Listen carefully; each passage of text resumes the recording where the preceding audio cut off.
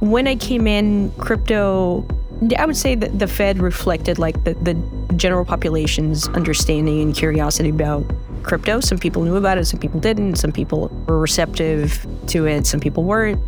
But as crypto started surging in price and more people, the general public, started getting interested in it, banks started getting interested in it. And the question of what was legally permissible for them to do and what was acceptable from the perspective of folks whose responsibility was to maintain the safety and soundness of the financial system. You're listening to Because of Bitcoin, a podcast that shares the personal stories of how Bitcoin is having a real impact in people's lives, including mine. I'm your host, Mauricio Di Bartolomeo, the co-founder and CSO of Ledin. And without further ado, let's get started with today's story. Bitcoin is permissionless, decentralized, and transparent. Fiat currency is centrally planned, permissioned, and decisions are made behind closed doors. How could the two ever coexist? Could they ever even fulfill the same functions? It's a question that sparks debate among many within the Bitcoin community and beyond. Very few people have experienced a currency collapse in the flesh. To those who have, Bitcoin needs no explanation. But there are others who have had the privilege of living their entire lives under a stable currency, and they haven't needed Bitcoin yet. One group believes that in order for Bitcoin to reach its potential, it should never be regulated, controlled, or monitored by any government. This group believes that ultimately Bitcoin will drive out all other forms of fiat money and that they cannot coexist. Another group believes that in order for Bitcoin to reach the level of global adoption it needs, it must be integrated into the existing financial system. And that will only happen if the Bitcoin community works together with regulators and the government. Ana de Sousa has seen both sides of the coin. She lived through inflation in Brazil, found Bitcoin, and then went to work at the Federal Reserve, the world's biggest central bank. As a Brazilian and a graduate of one of the most prestigious schools in the world, her perspective is unparalleled. I wanted to know how she made her way from Brazil to being chosen as the cryptocurrency expert at the Federal Reserve Bank of San Francisco. I can't stress enough how mind-blowing that is to me. Ana, so great to see you again. It's been a long time coming. Definitely. It's great to be with you. Can you tell us a little bit about your childhood? A little bit about my childhood. Okay. So I was born in Brazil. And I came to the U.S. for the first time when I was 7 years old.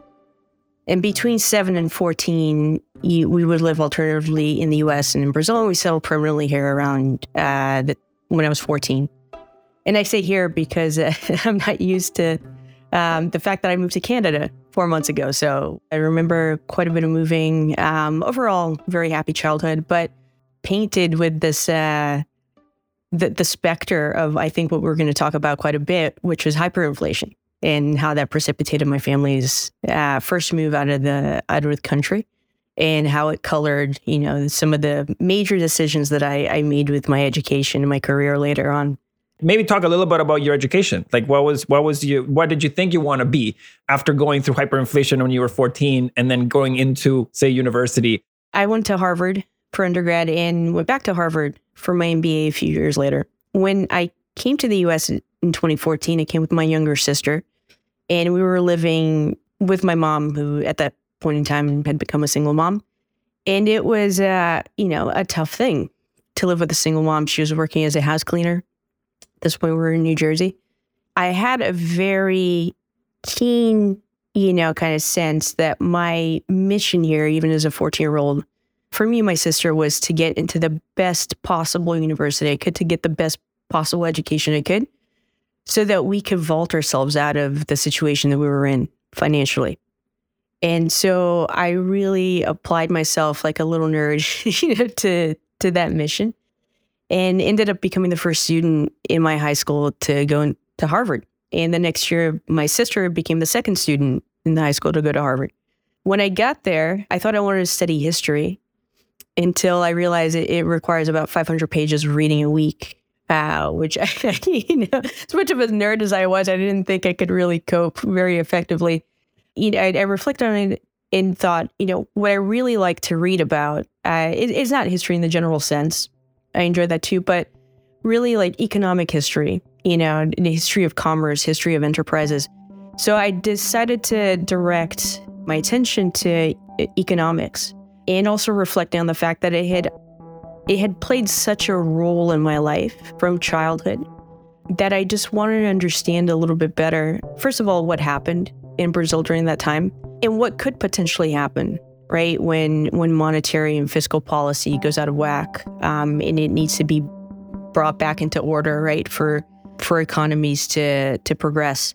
So that's what I ended up studying. And after university, went into consulting, liked business quite a bit, enough to go get my MBA. And that, was my educational trajectory. Like many of the guests we've had on the show, Anna is an example of how our experience with money when we're younger leads to financial curiosity later in life. And as we'll see, it often influences our career choices as well. Once you went back for your MBA, what did you do after your MBA? So I went to LinkedIn right after my MBA. So I went there for an MBA internship. I was working with a lot of data scientists, data miners, and get kind of fascinated by the work that they were doing. They offered me a full-time role, and I said, great, I'll be back in San Francisco, working in tech. And from then on, I can explore what other opportunities there might be in tech. At what point did you first learn about Bitcoin? By late 2011, I knew about it because I was reading some articles about the improbable surge in price. And I think there was also a collapse in 2011 as well. So I had read about the surge in price and read about Bitcoin. And unlike a lot of folks, I didn't get into the technical details right away. I didn't go to the white paper right away, which I think is pretty common. I just recall being very fascinated by the community of people who were championing it because they all seemed very passionate about a lot of things that Bitcoin could potentially do, but primarily about the possibility of launching an alternative monetary system.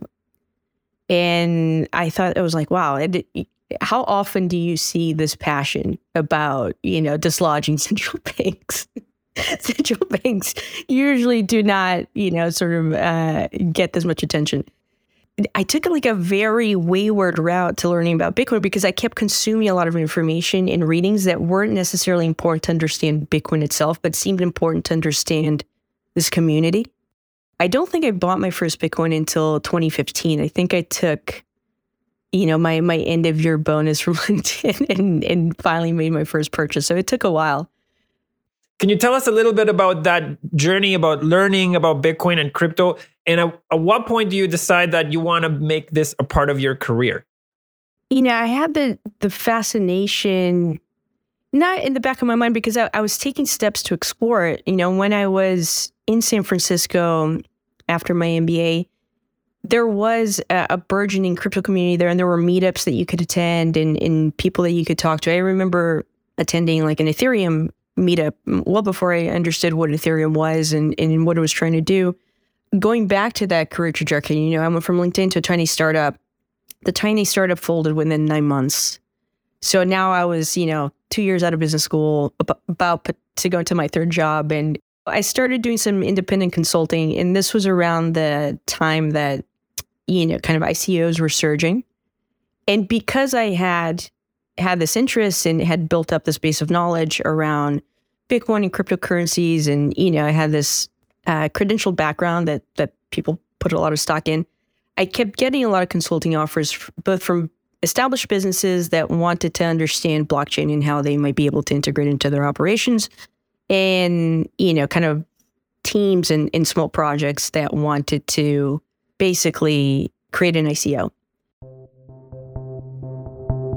An ICO is short for an initial coin offering.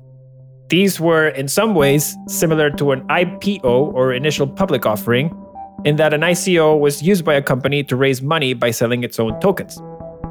Investors could buy a cryptocurrency token or coin to support a particular project, and some of these coins could be used to get discounts when you were using the financial services or products that were served by the protocols themselves. And it made a lot of people very rich, right? And it ran afoul of a lot of securities laws. And the whole thing was really problematic because these ICO schemes were backing a lot of like the nicest way to put it is like commercially unviable opportunities, right? So it collapsed pretty quickly. And that's usually what I would tell people who would like approach me, to pay me to, give them ICO advice. I'm like, listen, guys, this is not a sustainable long-term, form of capital raising. It's very risky. And I think that you should focus on, the business model and the technology first. And I usually would not get those gigs because no one wanted to hear that. So I didn't advise a lot of ICOs, but I got approached by a few. But that's at the time when two friends from business school came to me and said, we heard that you're, consulting in crypto, and we're going to launch a business in crypto, and we'd like for you to consult for us. And that was Falcon X. So that's how I started. Did 3 months of consulting, converted full time, mostly because one, I was having a great time. And two, by that point, I felt like, okay, it's time to convert this interest into a professional opportunity. Before I get into when we connect, because I think it's right around this time, what was the mission at Falcon X? So when it started, we thought we were going to build a retail crypto exchange, and we were actually far along in development of that exchange, and we had internal beta testing, which I remember was really fascinating because, we had some finance people and we had some engineers, and we would do like little competitions on the exchange that had been built but not yet launched. And that's when the engineers learned about like limit trades and market orders and all this good stuff because they kept losing so much money to the finance people. But it was really the wrong time in the market because retail had receded dramatically, right, in 2018. Like there were not a lot of retail traders anymore. So we had this great team. We had some funding. We had a product that could be repurposed, right? Some technology that could be repurposed. And we thought, okay, maybe let's look toward institutional brokerage because there is still a market there. There had been a number of small hedge funds that had formed, in 2016, 2017. And certainly not a lot of them were going to make it and they didn't make it, but there were some still, trading the markets. And we thought, let's build some tooling capabilities for these nascent institutions that are still trading the crypto markets. And off we went. I mean, 2019 is really when we, early on, even kind of pre-product, because we had to redo the product that we had. We started onboarding some customers. We started trialing, kind of just like over-the-counter orders to gauge interest, to get more information about the market. And that was the start of Falcon X, which has since become, a large, global, successful institutional prime brokerage. After spending a year and a half helping to build Falcon X, Anna came to a fork in the road. And the direction she took led to what I think is one of the most interesting jobs in the world.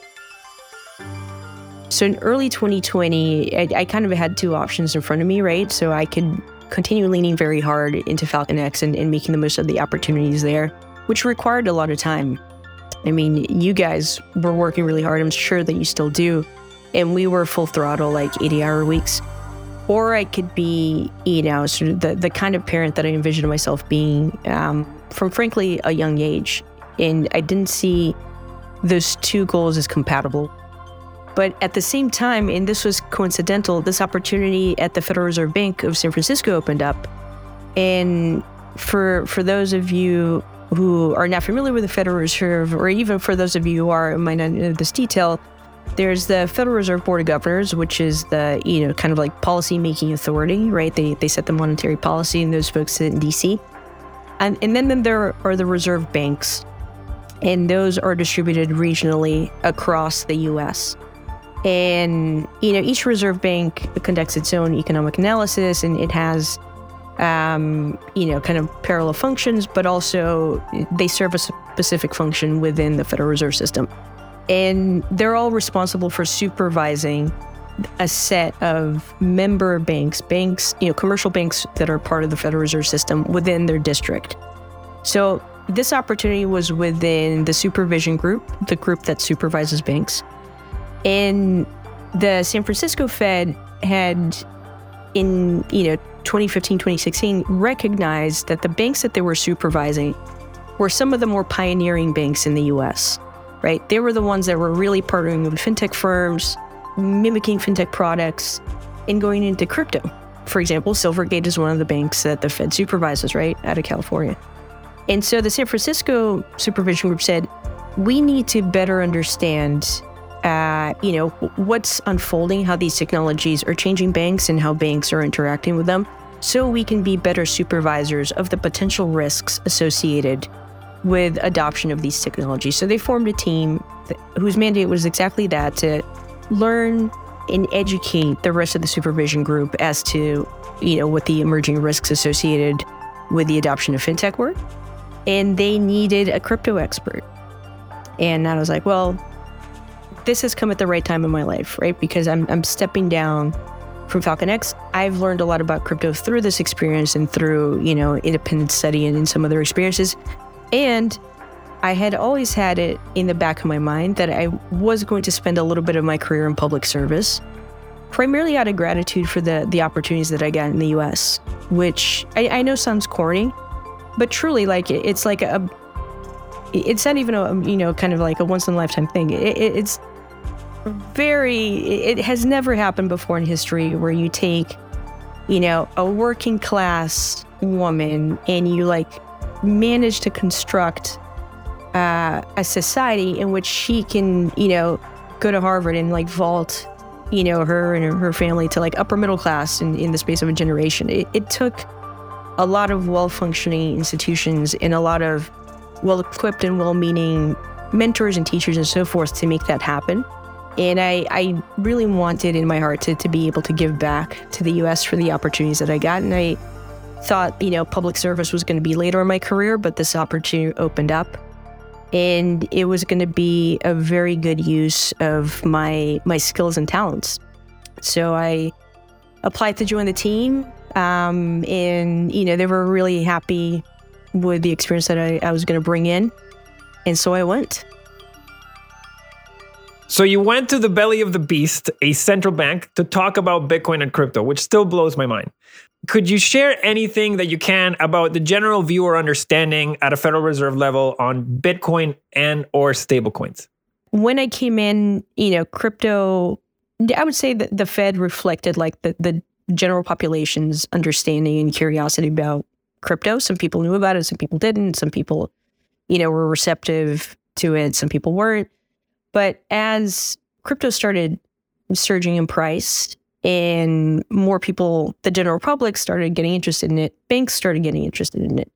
And the question of what was legally permissible for them to do and what was acceptable from the perspective of, folks whose responsibility was to maintain the safety and soundness of the financial system and the banking system in particular.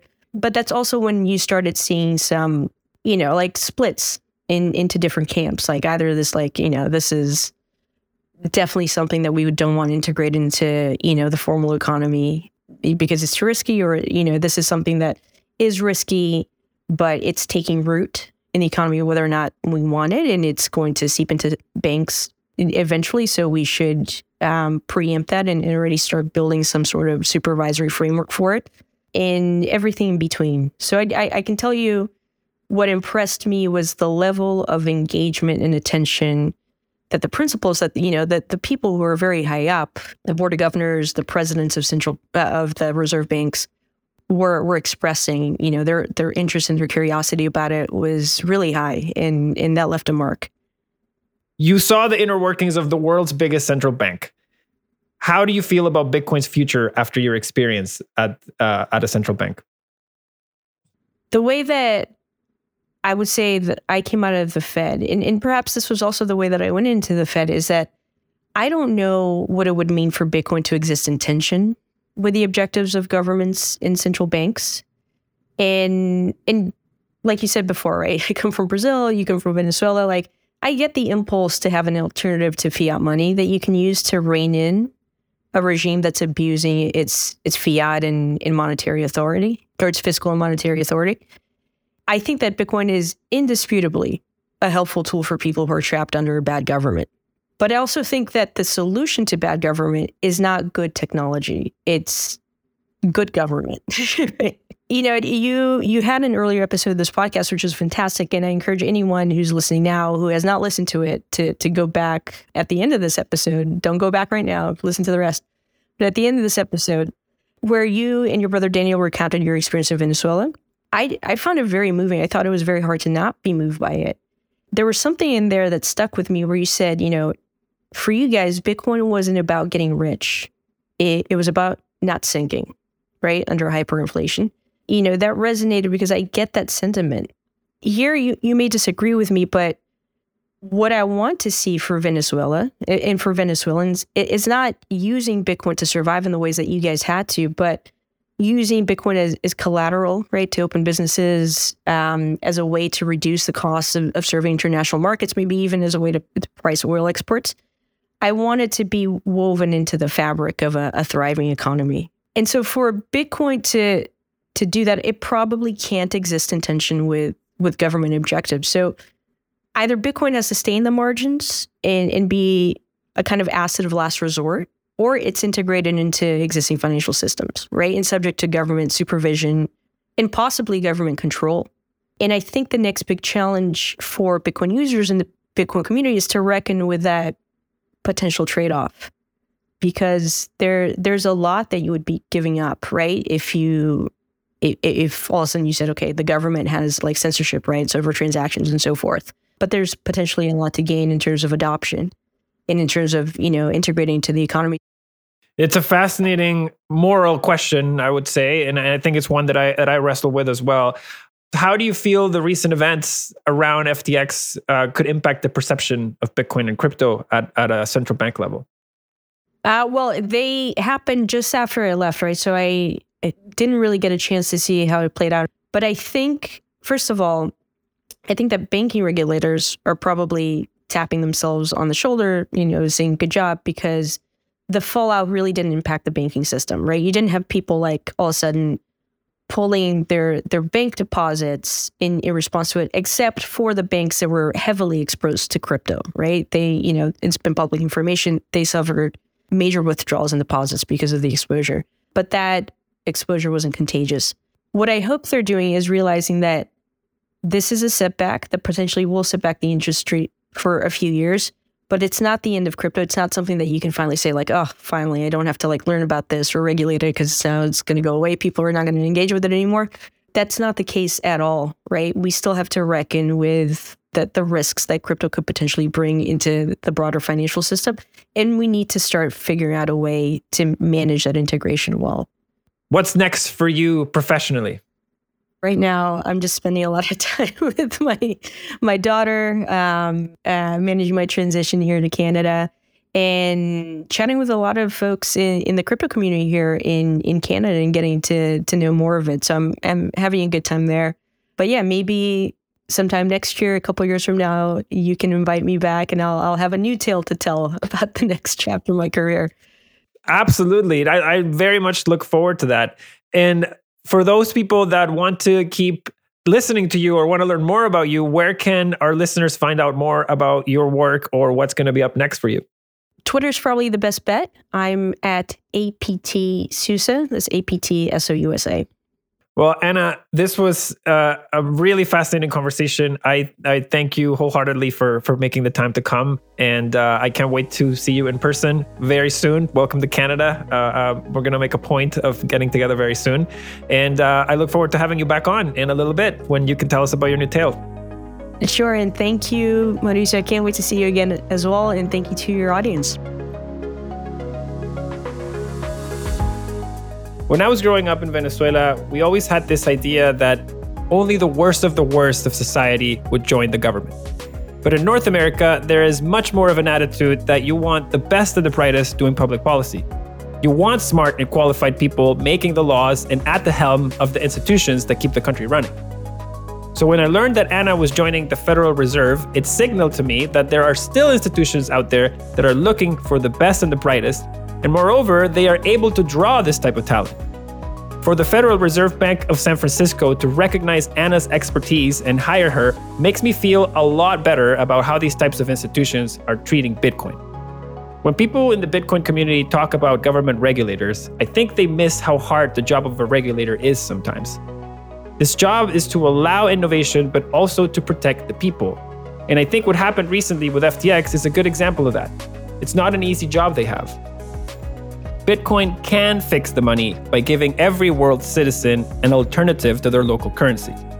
However, we can't just opt out of every political system that we don't like. We'll run out of systems really soon. In this context, I believe Bitcoin is a tool for political change, but it is not going to fix politics for us. We have to take action to fix the societies that we want to live in. And this will take cooperation from all sides, including regulators and Bitcoiners.